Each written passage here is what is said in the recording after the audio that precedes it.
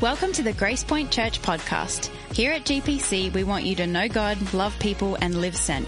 From wherever you're listening, we hope you're encouraged by this week's message. If you want to learn more about Grace Point, head over to gracepointchurch.net. And now, this week's message. Welcome to a church that believes that every part of God's word is true. Right, church? Oh, that was terrible. Terrible. Thank you. Right, church? All right, you guys have a seat. Today is somewhat of a unique day. Mike is homesick today. I know. Aw, poor guy, right?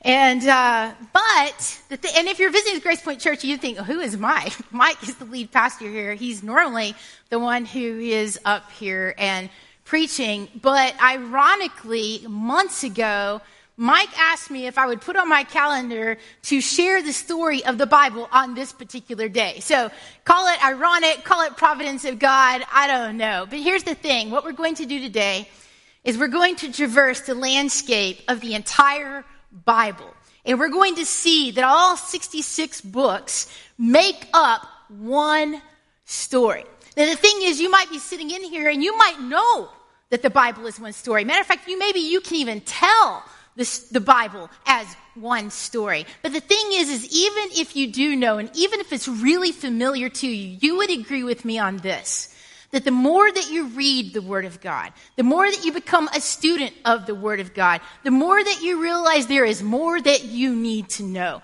the more God draws you into a relationship with Him. But if you're sitting in here this morning and you're thinking, okay, I don't know the entire story of the Bible, I'll bet that as we move forward, that there will be parts of stories or pieces of a verse or a name that you'll think, oh yeah, see, I know that part of the story. And as we start looking at the story of the Bible, what I want to invite you to do is I want you to ask questions. Not that we are questioning the Bible as if we're trying to disprove it, but rather to ask questions as a learner. I've been asking a lot of questions in my life right now, like, God, why are you allowing that to happen? And God, where are you in this? And the thing is that asking questions is a good thing. I discovered this week when I was doing some research that it's considered right in a Jewish family when they're sitting around a table and telling a story, maybe it's even a passage from the Old Testament that they might be reading, it is expected, even considered sacred, that questions would be asked of the text. So a Jewish mother, when a child comes home from school, may not ask their child, what did you learn at school today?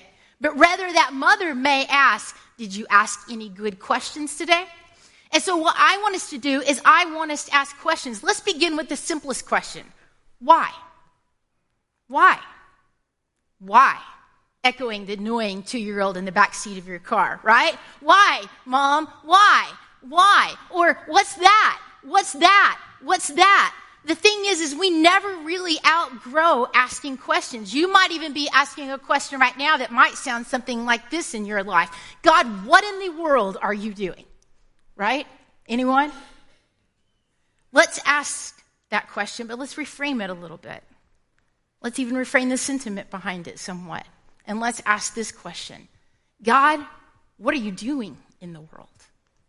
When we come to the Bible, often what we do is we come to it, often I do, even as a self-help book. And I open its pages and I ask the question like, God, what is your will for my life? But the Bible in its purest, most simplest form is this. The Bible is the revelation of God. Meaning this, that when we open it up and we are in His Word, God reveals Himself to us. So instead of asking the question, what is God's will for my life? Let's ask a question that likely you've never asked before. What is God's will for God? And let's begin there with God.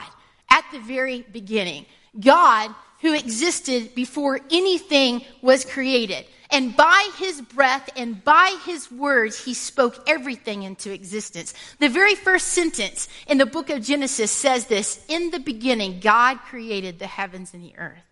So everything that I'm with my grandchildren, all the simplest things that we're pointing to going, flower, and they're going, touch it, they want to touch it. Bug, and they want to touch it. Leaf, and they want to touch it. Star, sun, moon, all of the simplest things God created. He even created the most complex things, the things that you learned in 5th grade science class that if I asked you to explain it to your child today, you wouldn't be able to, like things like photosynthesis and metamorphosis and evaporation and cell reproduction, right? All of these things God created. And 5 times in Genesis, he looks at it and he says, it is good. And then God made male and female, man and woman. It says that he created them in his image. Think about it. People, humanity, created and designed to reflect God. To which he said, it is very good. Now let's just stop and let's ask a question for a minute. Like, why? Why did God create man and woman? Why did God create you? Why do you exist? It says this in Isaiah chapter 43, verse 7. Everyone who is called by my name, whom I created for, here's the reason, created for my glory. It even says in the book of Psalms that you made him a little lower than the angels and you crowned them with glory. I want us to pause for a minute because I know that this creation story is really familiar and I don't want us to get lost in the familiarity of it. Neither do I want us to get tripped up in the mystery of God's glory, but I do want us to pause for a moment and recognize that you are not an afterthought. That God, in his intention and in his love, created and designed you for his glory. He put Adam and Eve in a garden called Eden, and he told them that everything there was for them. But there was one tree, the tree of the knowledge of good and evil, that they could not eat from or they would die.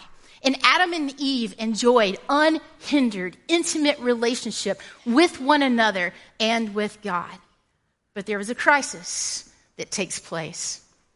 And the serpent, craftiest of all the beasts of the field, came to Eve and said, did God really say that you can't eat from any of the tree in the garden? You're not going to die. God knows that if you eat from the tree of the knowledge of good and evil, that you will be like God.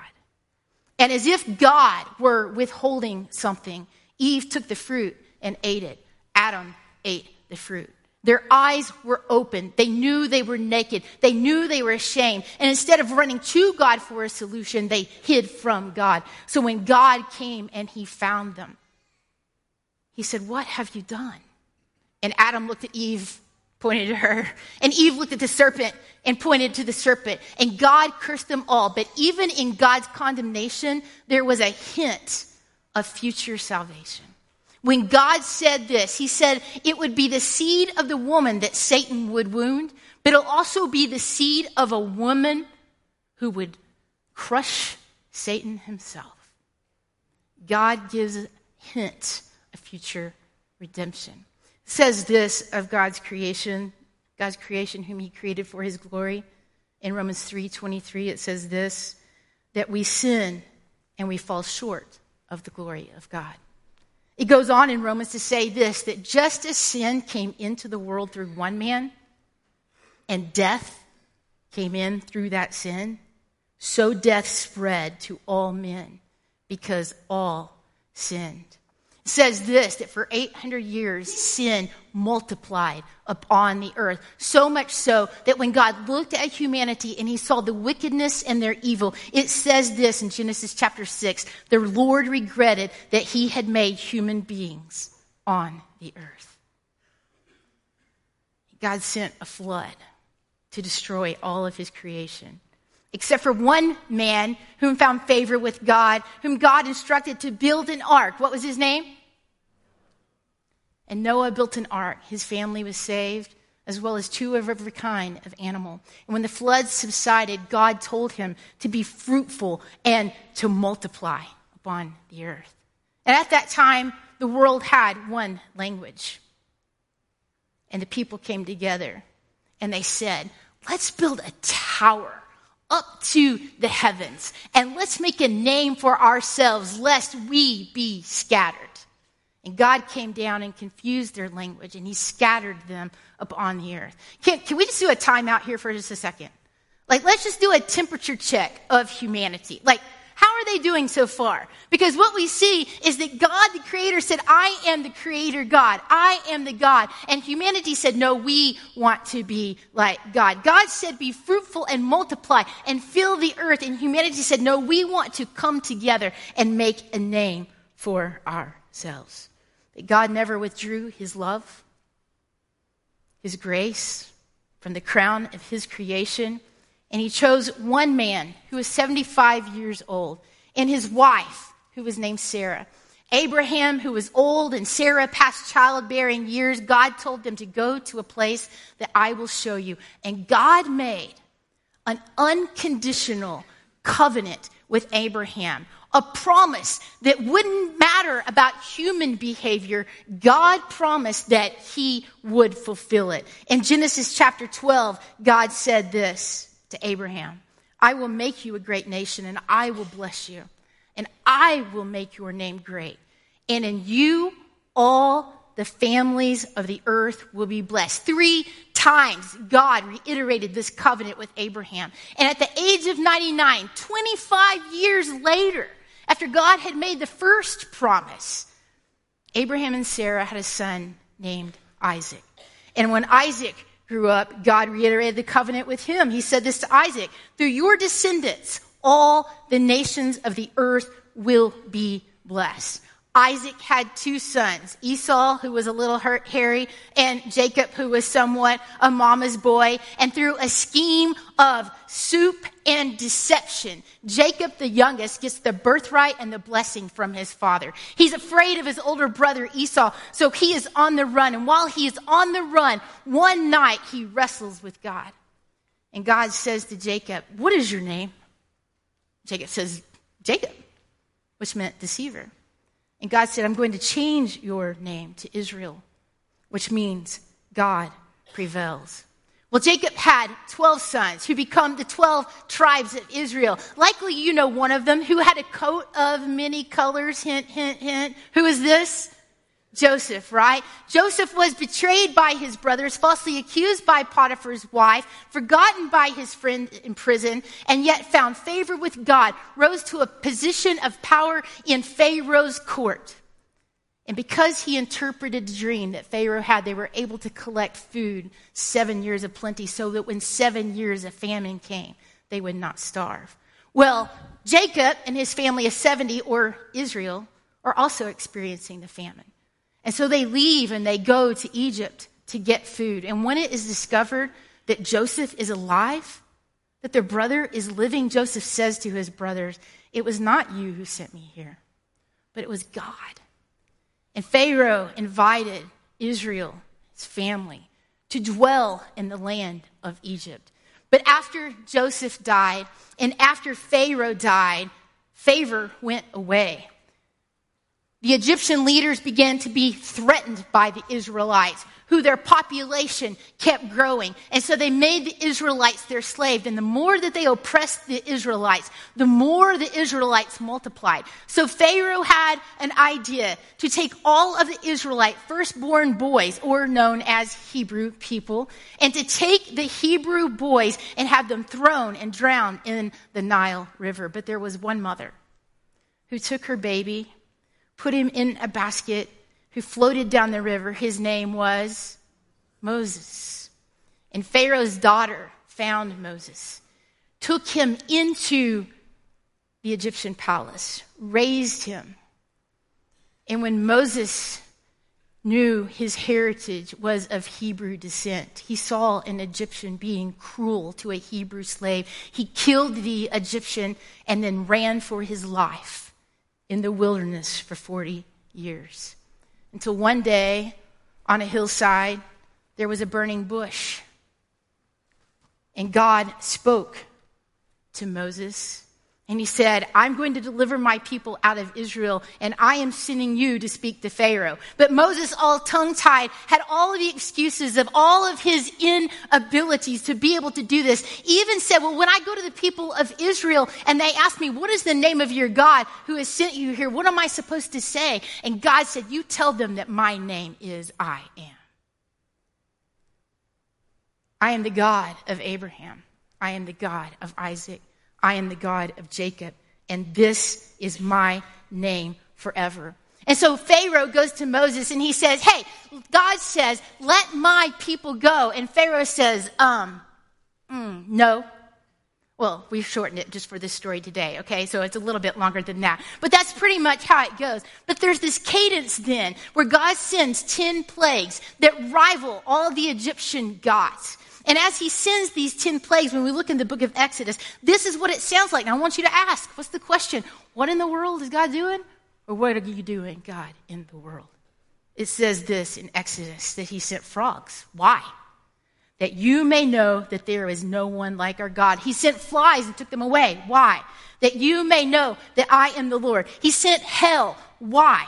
That you may know that the earth is the Lord's. He sent locusts. Why? That you may know that I am the Lord.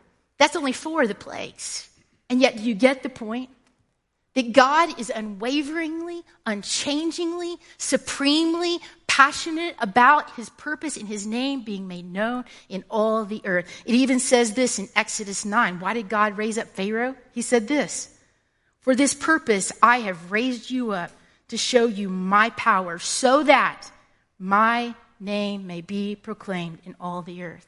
God gave a final warning that he was going to send an angel of death. And so he gave instructions to the Israelites that they were to take a lamb, sacrifice it, take the blood of the lamb, and to smear it across the doorframe of their home. So that when God sent the angel of death and the angel came over the Israelites' home, would see the blood covering that home and the angel would pass over. It was at that time that God instructed them to remember this time of Passover.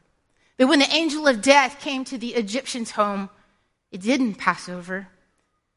And the firstborn of every Egyptian family died, including Pharaoh's son.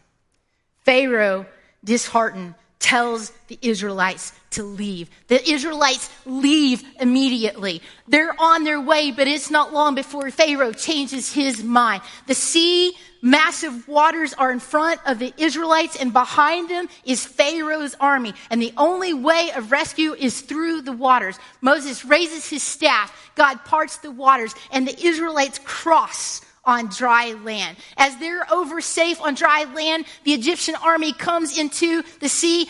God sends the waters crashing back over the Egyptian army, and they all die. God redeemed his people. They're on their way to the promised land, but they've not traveled this way before. God sends a cloud in the day to lead them and a fire at night. He gives them manna, sweet bread from heaven. But it says this in the Bible that the Israelites are now remembering that fish that they had, the garlic and the smell of the onions and the cucumbers and the melons in their mouths are now watering. You know what they begin to do? They begin to grumble and they begin to complain.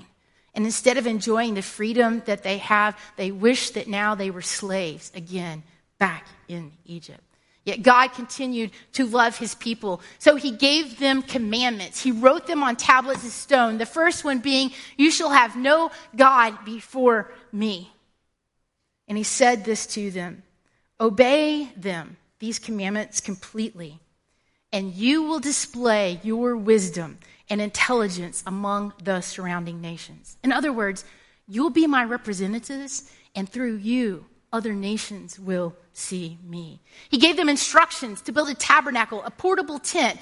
And according to the instructions as they built it, when they set up the tent, God would come down, inhabit the tent, and God's presence would dwell among his people. He put in place a sacrificial system where priests would offer the blood sacrifice of a lamb. He told them this commandment, love the Lord your God with all your heart, with all your soul, and with all your mind. And he reminded them, you are to be a holy people. I didn't choose you because you were the greatest in the land. I chose you and you were the fewest in the land. And the reason I chose you to be my treasure simply was because I loved you. But when the Israelites came to the promised land to which God had promised to give to them, they looked at the land and became afraid of the people that lived in the land. They didn't trust the God who had delivered them from the Egyptian army. They didn't trust the God who parted the Red Sea. They didn't trust the God who led them in the wilderness and fed them in the wilderness. But instead, they began to be afraid and refused to go into the promised land.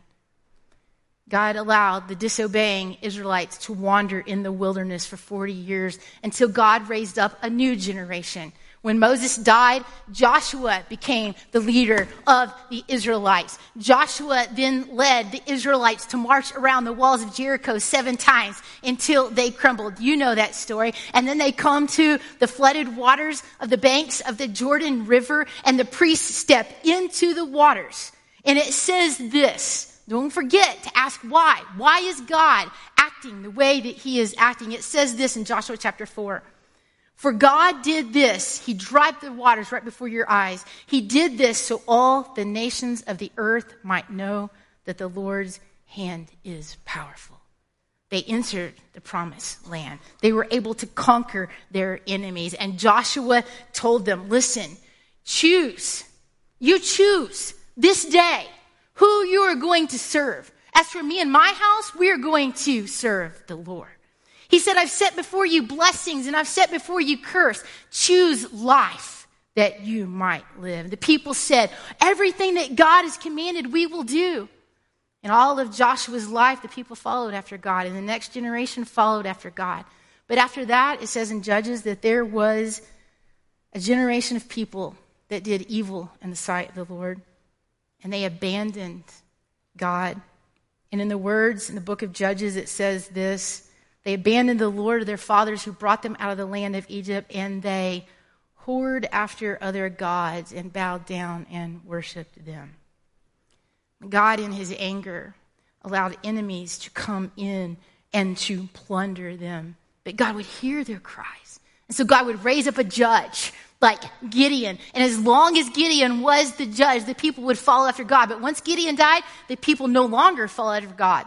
And so God raised up another judge like Deborah. And as long as Deborah was alive, the people would follow after God. But when Deborah died, the people no longer followed after God. So God raised up another judge like Samson. Same song, second verse, right? And the people continue to do evil in the sight of the Lord. So God raised up a man named Samuel. Samuel was a judge, he was a priest, and he was a prophet. And at this time, the people began to cry out. And looking around at the other nations, they said, we want to be like the other nations. We want a king to rule over us. And although God wanted to be their king, he gave the people what they wanted. Saul, who was anointed the first king, was pretty much a flop. So God sent Samuel on a quest to find a new king and gave him these instructions. God does not look at the outward appearance, but rather God looks at the heart. And when Samuel came to Jesse's family and all the sons were standing before Samuel, it was the forgotten son out in the field, the shepherd boy who would be anointed to be king, David. David, the guy whose father told him to take bread and cheese to his brothers who were fighting in the army. And when David arrived, he sees this giant, Goliath, who is demoralizing the army of God, who is defaming the very name of God. And so David, with his slingshot in hand and his stones in his other hand, he says this to Goliath, you come at me with a sword and a spear and a javelin, but I come at you in the name of the Lord of hosts. This day, the Lord will deliver you into my hand, and I will strike you down. And every boy's favorite part of the story, I will cut off your head. But why? So that the earth may know that there is a God. David was considered to be a king after God's own heart. His son Solomon had half a heart. Solomon was known for his wisdom and for his wealth, and Solomon built a temple for God. And when he prayed, the presence, the glory of the Lord filled the temple. And God said this, if my people who are called by my name will humble themselves and pray and seek my face. And if they will turn from their wicked ways, then I will hear from heaven and I will heal their land. But if you turn aside and you forsake my commands and you go and you worship other gods, then I will pluck you from the land that I have given to you. Solomon, because he took hundreds of wives and concubines, worshiped God, but he also built altars and idols for his wives' gods. Solomon had a son who had no heart. He taxed the people harshly. He made them work hard. And when the people cried out for it to be eased, he made it all the more stronger and all the more harsh until civil war happened in the kingdom. And when civil war happened in the kingdom divided. Judah went to the south with 2 tribes, and Israel went to the north with 10 tribes. In the south, there were a few kings that followed after God, but most of them did what was evil in the sight of the Lord. But in the north, no king followed after God. They all did what was evil in the sight of God. So God sent prophets, men who would foretell future events, but also and mostly would foretell God's message. At times, they would even demonstrate God's power, like Elijah, who went toe-to-toe in the battle of the gods with King Ahab, who the people over here are praying and dancing around an altar to their God, and Elijah wets an altar over here, and when he prays, fire falls down from heaven, consuming the water, consuming the altar. And you know what the response of the people was? We will worship that God for a short time, until they no longer worshiped God anymore. God sent a prophet named Isaiah. And this was God's message to the people. For my name's sake, I defer my anger. Why should my name be profaned? My glory I will not give to another.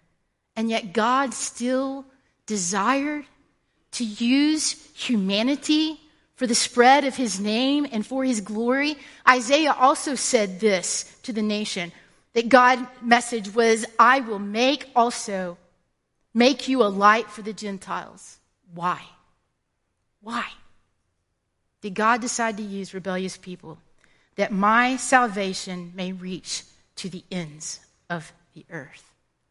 Well, the people were not following God. Do you remember what the prayer was, what the message was from God? That if you do not follow me, I will pluck you up and take you out of the land that I have given you. Assyria came in and completely annihilated Israel. After that, Babylon came in, not only annihilated the north, but took over the south. The people were taken into captivity. The temple was completely destroyed. The temple artifacts, the holy things of God, were taken out of the land. People were deported like Shadrach, Meshach, and Abednego.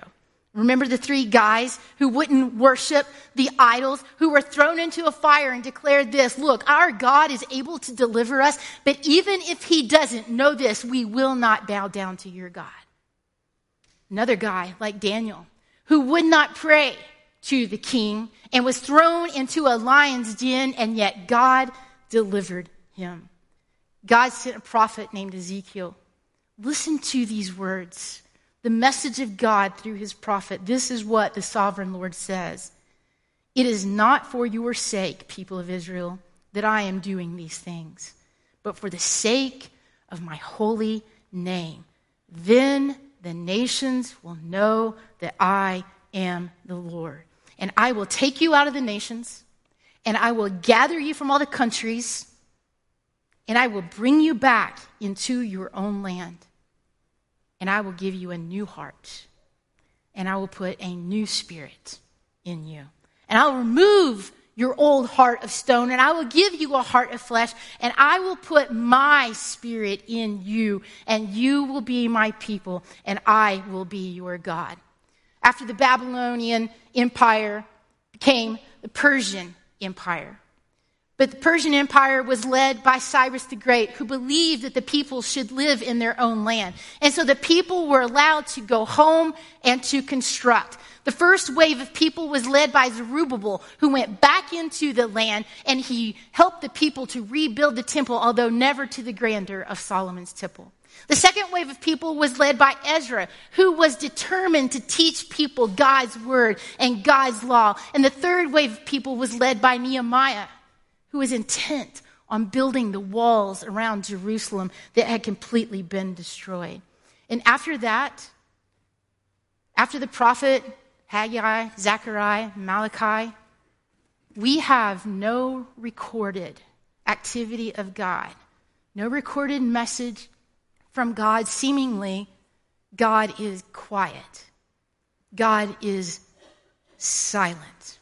But the thing is when you open up the New Testament, which isn't a new story, by the way. It's just a continuation of one that is already in motion. But when you open up the New Testament and you turn to the page of Matthew, the first gospel, the very first place that Matthew begins is back here with Abraham when it says this, that Abraham fathered Isaac, and Isaac fathered Jacob, and Jacob fathered Judah, and Judah fathered Perez by Tamar, who was the mother, and Perez fathered Hezron, and Hezron fathered Ram, and Ram fathered Abinadab, and Abinadab fathered Nahshon, and Nahshon fathered Salmon, and Salmon fathered Boaz, whose mother was Rahab, who gave birth to Obed, whose mother was Ruth, who gave birth to Jesse, and Jesse fathered David, who was the king, and David fathered Solomon, and Solomon fathered Rehoboam, and Rehoboam fathered Abijah, and Abijah fathered Jehoiakim, and it goes on and on and on until Matthew gets to Mathan, who fathered Jacob, and Jacob who fathered Joseph, who was the husband of Mary, who by a miracle gave birth to the Son of God, who was the Messiah, who is told, you will name him Jesus, because he will save the people from their sins. Jesus Christ, the one in Colossians that says this, that he is the visible image of an invisible God. Jesus Christ, the one whom John the Baptist said, behold, the Lamb of God who takes away the sins of the world. Jesus Christ, who, as it says in Hebrews, is the radiance of God's glory and the exact imprint of his nature.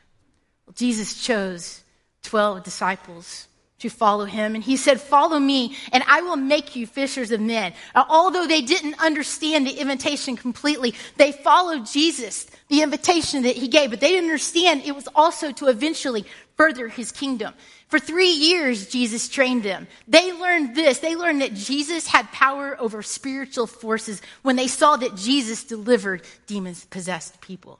They saw that Jesus had power to meet humanity's needs when he fed 5,000 who were hungry by multiplying fish and bread, and everyone who ate were satisfied. They saw that Jesus had power over nature when Jesus walked on water, or just by his words, he calmed the storm. They saw that Jesus had power over death when he raised Lazarus from the dead.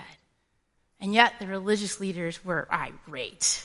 This guy Jesus is claiming to be the Son of God.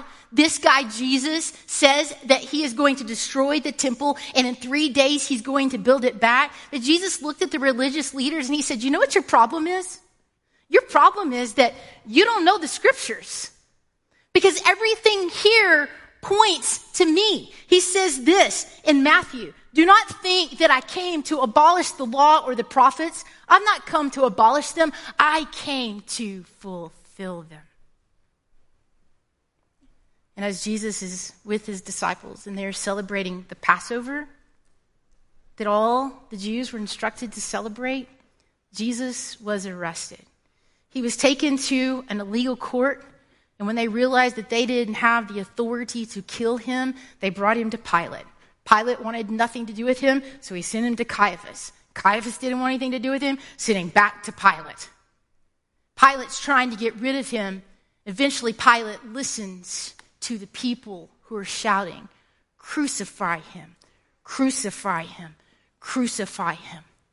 And so the very Christ, the one who is the Savior of the world, they nailed to a cross. the most extreme of executions in that day. But why? It says this in Romans. God demonstrated his love for us in that while we were still sinners, Christ died for us. But why? It says in 2 Corinthians that God made him who knew no sin to be sin for us so that we might become the righteousness of God. Or in other words, that we might be again made right with God. Jesus died on the cross. They buried him in a tomb. And 3 days later, when the women are visiting the tomb, they encounter an angel who said, he isn't here. He is risen. The women run back to tell the others that Jesus is alive. Jesus appeared to his followers multiple times over the next 40 days, and 5 different times he gives them the commission. Listen, as the Father has sent me, now I am sending you. Go into all the world and make disciples. And my favorite one is found in Luke chapter 24, when Jesus sits down and pretty much has a Bible study with them. Jesus is sitting there, and it says this, and he said to them, these are my words that I spoke to you while I was still with you, that everything written about me in the law of Moses and the prophets and the Psalms must be fulfilled. And then it says that he opened their mind to understand the scriptures. He told them that what is written, the Messiah will suffer and rise from the dead, and on the third day, repentance for the forgiveness of sins will be preached in his name to all nations, beginning at Jerusalem. You are witnesses to these things. And as Jesus is about to ascend into heaven, and he's telling the guys that you're going to be witnesses for me in Jerusalem where they can't stand you, in Judea and Samaria, the people that you can't stand, and to the uttermost of the parts of the earth, people that you don't even know exist. He ascends up into heaven. And as the guys are with him, like they're questioning, like, wait. Are you going to restore our kingdom now? While Jesus is giving them the responsibility to further his kingdom. He told them to go into Jerusalem and to wait for the Holy Spirit to come upon them. 120 people gathered in a room praying and fasting. When the Bible describes it this way, that it was like a rushing sound of a rushing wind, and it looked like tongues of flaming fire dancing on their head, and people began to speak in different languages so that all the people in the city visiting from all the places around the world could hear spoken in their language. Peter, the one who had denied Christ, is now the one absolutely, fervently determined to share the gospel of Christ. And you know what he tells them? He begins back here and he begins to unpack the entire story. And it says that over 5,000 people gave their life to following Christ that day. And a church was born. They met together, praying and fasting.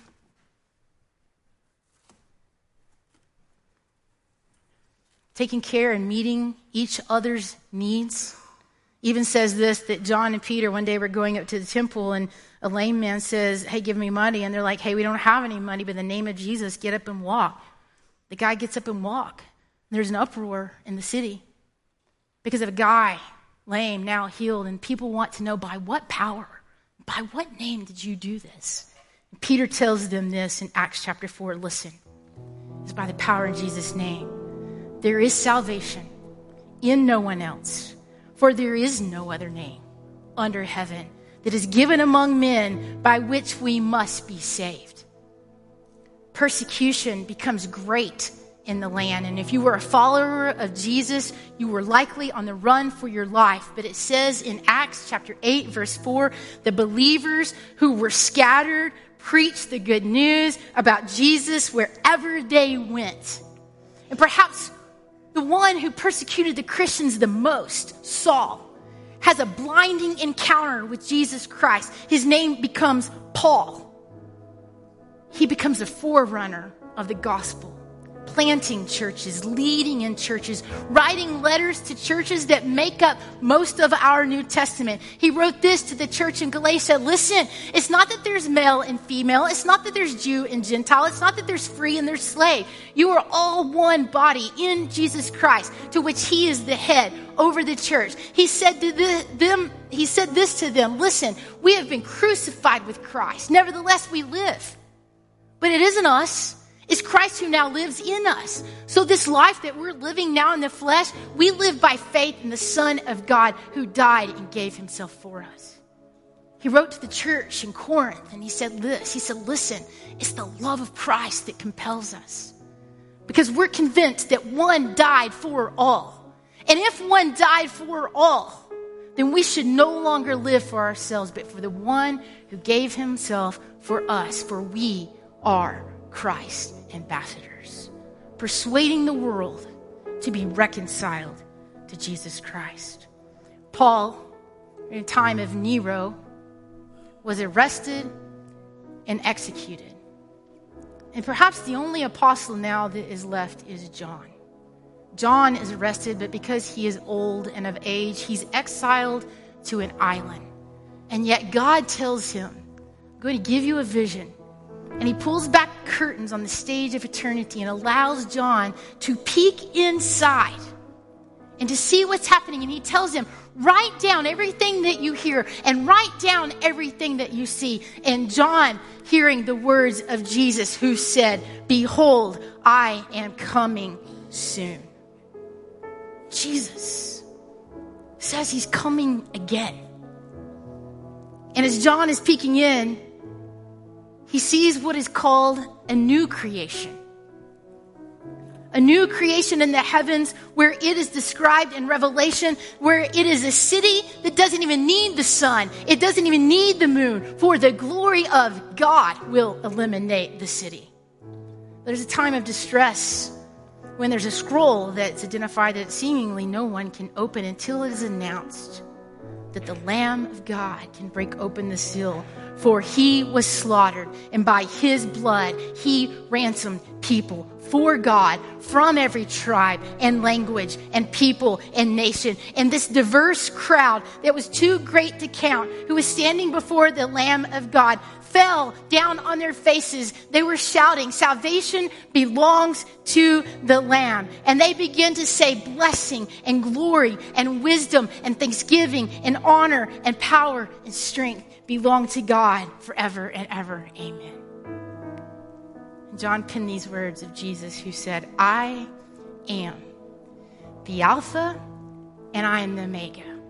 I am the beginning and I am the end. That is the story of the Bible. It's a story that its purpose is immeasurable. It's a story that its message is critical. It's a story that its value is eternal. God in his love chose you, set you apart, created you to be a part of something that he is doing for his name and for his glory in all the earth. But I know this. I know that even while we contribute to it, we're not the author. And while we have a part to play in it, we're not the center of it. But in this room, I don't want to oversimplify it, but the reality is there's two different kinds of people. There's those who, at a point in time in their life, determined that they realized that they were sinners, that they were separated from God. They also knew that they needed Jesus Christ, the Savior of the world, to become Lord over all their life. They confessed with their mouth and they believed in their heart that Jesus Christ was risen from the dead, and we say that they are saved. But then there are others in the room who haven't yet done that, who maybe haven't even realized that my sin separates me from God, who haven't realized that the entire story of the Bible answers the very questions of why I exist. It answers the very question of what's wrong in this world. It answers the very question of, is there any hope? It answers the question of what happens to life after people die. And to you, I want to say this. I want to invite you to simply say yes to Jesus Christ, to turn from your sin, to make Jesus Lord of your life. You simply confess with your mouth that he is Lord. You believe in your heart. It says that you will be saved. If that's you in the room today, I know it can feel awkward because it's like, well, now what do I do? Here's what I want to tell you is there's this guy sitting over here in the front row. His name's Eric, my friend. And he's going to be out in the hallway, or you could find me and just simply say this, look, I want to become a follower of Jesus Christ. But for the rest of us, I want you to hear this. Those of you who are followers of Jesus Christ, what you have just heard is you have just heard the mission of God, who is passionate about his name and about his glory in all the earth. You cannot mess up the story of what God is doing for the purpose of his name in all the earth, but we can certainly miss out on it. Grace Point Church does not exist because we came up with some vision and mission on our own. Grace Point Church exists because God has a mission. We're simply the church carrying out that mission. As a follower of Jesus Christ, this is your mission too. Let's pray. God, we thank you that you give us your word. God, you truly are holy, and all blessing and honor and thanksgiving and power and strength and glory belong to you. God, we exist for your glory. You created things for your glory, and I pray that we would be creation, that we would be humanity that then will give glory back to you. God, I pray for those who maybe are considering, do I want to follow Jesus? God, you would give them courage to continue to seek, that you would speak clearly. God, for those of us in the church, I pray that you would just awaken our soul to what our role is, that we are followers of Christ. And with that invitation comes the responsibility to further your kingdom. In Jesus' name I pray. Amen.